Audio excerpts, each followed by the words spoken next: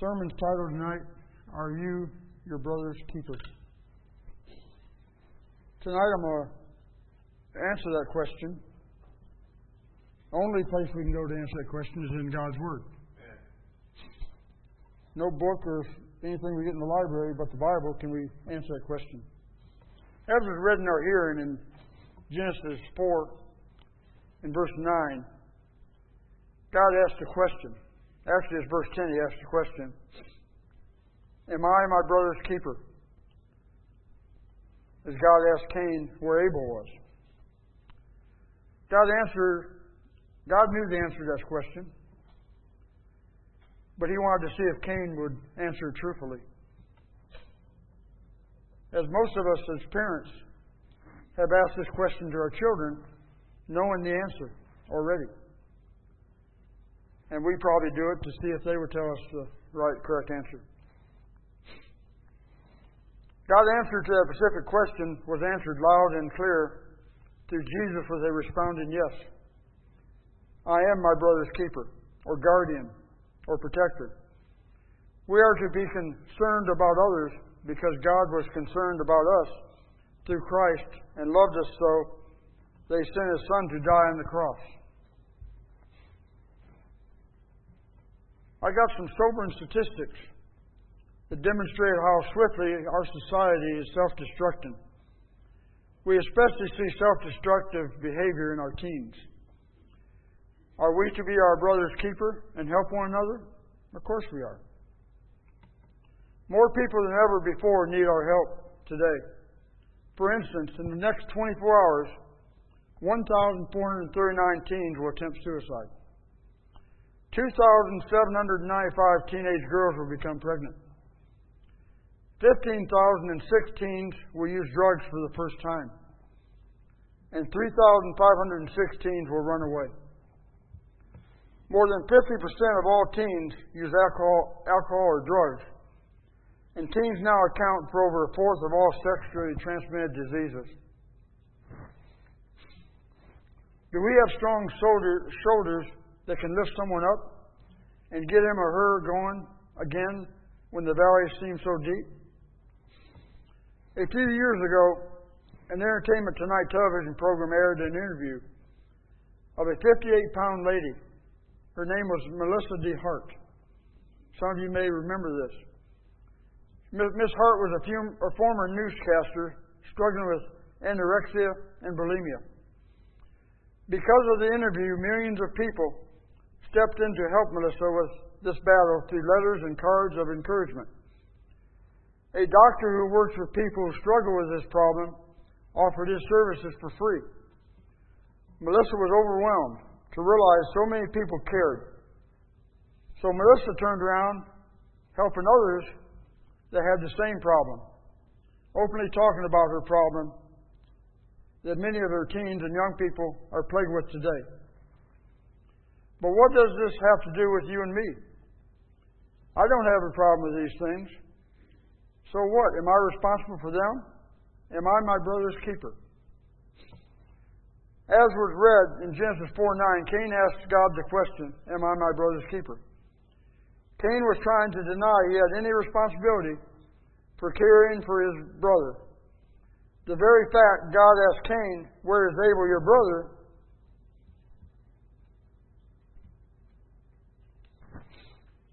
Laid the responsibility on Cain's shoulders. He indeed was his brother's keeper. Many people failed Dara Hughes by having the same attitude Cain had. Do you know a Dara Hughes? The public address system cracked on the principal as the principal began to speak in a raspy, serious voice. I have a tragic incident to relate to you, and I want you all to listen and think about it. Dara Hughes, a sophomore here, committed suicide yesterday.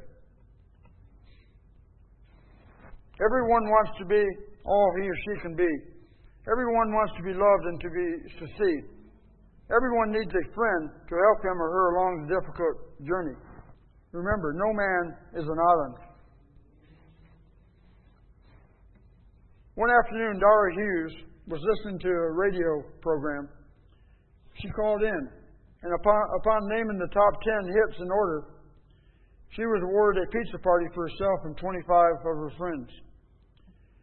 She had not responded. She did not giggle like most teenagers would with excitement, but simply told the DJ, "Thank you, but I don't have 25 friends." The DJ tried to persuade her, but she protested. "No, really, I don't have a friend." And with a click, she was off the line. Only a week ago, after this happened, she had been alive, and now I turned my attention back to the scratchy voice of the principal that said, "Please look around you at your classmates. Is there anyone who is left out all the time? Anyone who has no friends? Please tell your teacher if you know of anyone." It is too late for Dara, but it is not too late to help and encourage those around us. Sometimes life can be pretty tough, but to go the road alone can make the road long, lonely, and rough. Popular singing star Josh Groban sings this song, "You Raise Me Up." Here are the lyrics. Listen to them carefully. "When I am down and oh my soul so weary, when troubles come and my heart burdened be, then I am still and wait here in the silence until you come and sit a while with me. You raise me up so I can stand on mountains. You raise me up to walk on stormy sea. I am strong when I am on your shoulders. You raise me up to more than I can be." Do you have strong shoulders that can lift someone up and get him on her going and when the valley seems so deep? What if your friend has a drinking or drug problem? How do you help? What if he or she is depressed and thinking of suicide like Dara? What if you know someone who is struggling like Melissa with anorexia and bulimia? How can we carry our friends on our shoulders until they are strong enough to stand on their own? Now let us examine Genesis 4:9 a little closer. The "my brothers" in Genesis 4:9 matches Jesus' statement in Matthew 23:8, where Jesus says, "And you are all my brothers." There's a relationship that we have because of our bond in Christ in Matthew 12:50. Turn with me to Romans 12 and we're going to read Romans 12, 9 through 21. Romans 12, 9 through 21. Here the Holy Spirit tells us to be devoted to one another in brotherly love. Starting in verse 9. "Let love be without dissimulation, arbor that which is evil, cleave to that which is good. Be kindly affectionate one to another, with brotherly love, in honor preferring one another."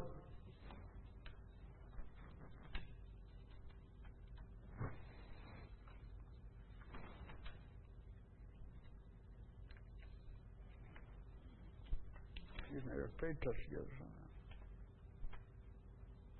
There we go. "Not slothful in business, fervent in spirit, serving the Lord, rejoicing in hope, patient in tribulation, continuing instant in prayer, distributing to the necessity of the saints, given to hospitality. Bless them which persecute you, and bless and curse not." Let's stop right there. It is tough for us as humans to bless them that persecute you, but the Scripture says we're supposed to do that. "Rejoice with them that do rejoice, and weep with them that weep. Be of the same mind one toward another. Mind not high things, but condescend to men of low estate, but not wise in our own conceits. Recompense to no man evil for evil. Provide things honest in the sight of all men. If it be possible, as much as lieth in you, live peaceably with all men. Dearly beloved, avenge not yourselves, but rather give place unto wrath. For it is written, Vengeance is mine, I will repay, saith the Lord. Therefore, thine enemy hunger, feed him. If he thirst, give him drink. For in so doing thou shalt heap coals of fire on his head. Be not overcome of evil, but overcome evil with good. The rest of that chapter describes how to do that. Even when those who we love are not acting as they should, be of the same mind. Be of the same mind toward one another. Do not be haughty in mind, but associate with the lowly. Do not be wise in your own estimation. Never pay back evil for evil to anyone. Respect what is right in the sight of men. If possible, so far as it depends on you, be at peace with all men. The keeper, in verse 4:9, shows there must be an acceptance of that role in the relationship. A keeper is one that protects, guards. There must be a functioning relationship between all Christians. There must be love between the brethren. A love that would see the physical needs of one another, as it states in James 2:15 and 16, Matthew 25 and 40. A love that would see to the spiritual needs of one another, James 5:19 and 2 Thessalonians 3 and 6. We have this responsibility to look out for the interests of others, as is stated in Philippians 2 and verse 4. We must recognize that a relationship exists and that we have a responsibility in that relationship. It is easier to ignore the needs of others and say it is their fault. However, we do not have that luxury. The one that we emulate could have said the same thing, but he didn't. For this is the message which you have heard from the beginning, that we should love one another, not as Cain, who was of the evil one, and slew his brother. 1 John 3:11 and 12. Get self out of the way. Here are some steps that you can take to be your brother's keeper. Listen with understanding. Approach your friend gently and don't stop. Tell your friend you are worried about him or her. Your friend will probably not admit to having a problem right off. But the first step is realizing there is a problem. And it is important for you to help your friend realize this. Appreciate the openness and trust your friend must have to share his or her distress with you. Share your own struggles. Be open and real. If your friend understands that you also have problems, then he or she can relate to you more. Learn more about the problem. The internet is full of help resources. Support and be available. Do not try to analyze or interpret your friend's problem. Being supportive is the most important thing you can do. Show your friend you will believe in him or her. It will make a difference. Give hope that will help. Give hope that with help and with patience, he or she can be free from this problem. Nothing is so deep that he or she cannot rise above it. Give your friend a list of resources for help. Just be there. God will give us the strength to help others in the darkest hour. He will give us wisdom and calmness to handle it. On the other hand, you could discourage your friend by doing certain things. Don't tell your friend he or she is crazy. Your friend needs to understand there are others who have suffered through the same kind of problems and have risen above it. Don't blame him or her. Your friend feels horrible as it is and probably hates him or herself. Don't gossip about your friend. This will destroy his or her trust in you and destroy any help you can give. And don't follow your friend around to check on his or her behavior. You're not a policeman. Ignore your friend. Don't ignore your friend. He or she needs you more than ever. It will take work, time, and sacrifice, and even giving up some things you would like to do. Don't reject him or her. Don't keep things a secret from your friend's family when health and safety are involved. This is very important. This is a tough one. Your friend may hate you, but in the long run, you could be saving his or her life. Anger will pass and go away. But if a person dies from his or her habits, that is a done deal and cannot be changed. We face many pressures in life. Everyone wants to be all she can be. Everyone wants to be loved and succeed. Everyone needs a friend to help her or him along the way. And no man is an island. But most of all, we need God's help. God is there to hold us up and help us through the most difficult trials. He will raise us up to stand on mountains. Turn now to Psalms 18 as I read 32 through 36. Psalms 18, 32 through 36.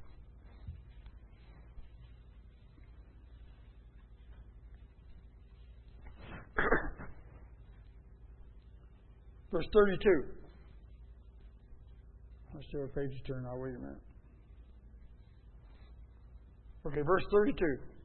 It is God that girdeth me with strength, and maketh my way perfect. He maketh my feet like hinds' feet, and setteth me upon my high places.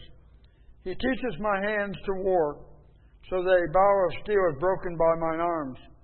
Thou hast also given me the shield of thy salvation, and thy right hath holdeth me up, and thy gentleness hath made me great. Verse 36. Thou hast enlarged my steps under me, that my feet did not slip great. You enlarged my path under me, so my feet did not slip. And Corinthians 1 and 4 says, comfort us, or Corinthians 1 and 4 says, comfort us in all tribulation, that we may be able to comfort those who are in any trouble with the comfort which we ourselves are comforted by God. And in Thessalonians 5:11 and 14 we read, therefore comfort each other and edify one another, just as you are also doing. Comfort the faint-hearted, uphold the weak, be patient with all. We need each other. God will give us strength to help others in darkest hour. He will give us wisdom and calmness to handle it. No matter how difficult being our brother's keeper may prove to be, we must be patient with all. We need each other. As the lyrics of the song says, you raise me up so I can stand on mountains. You raise me up to walk a stormy sea. I am strong when I am on your shoulders. You raise me up to be more than I can be. Remember this. You cannot force someone to seek help, change their habits, or adjust their attitudes. You can make a difference by honestly sharing your concerns. If you are feeling overwhelmed by or frustration, talk to someone. With wisdom, prayer, and help from others, you can make a difference in someone's life. We all should have a part in making someone all that they can be. Am I my brother's keeper? Yes, I am. Yes, we are. Knowing this, let us resolve to be less judgmental or apathetic towards our own brethren. Even in times when we think they are undeserving of our time or resources, none of us deserve the spiritual help God gave us. He was willing to give His Son for us. This evening, if you have found yourself falling short of being your brother's keeper, then I want to encourage you to make a change in your life and to change your attitude so that you can start showing love to your brethren by being your brother's keeper. We all desperately need to learn how to love one another and strengthen one another more. Not only will this make God happy, it will strengthen and grow His church. When you read history books on Christianity, all of them make mention of the great love that they had for one another. I hope that we can follow in their footsteps and strive to love one another and to be our brother's keeper. Tonight, if you need prayer to help you do this, we can help. If you need to obey the gospel and become a Christian, we would like to assist you in this. Whatever your need be tonight, will you stand as we sing?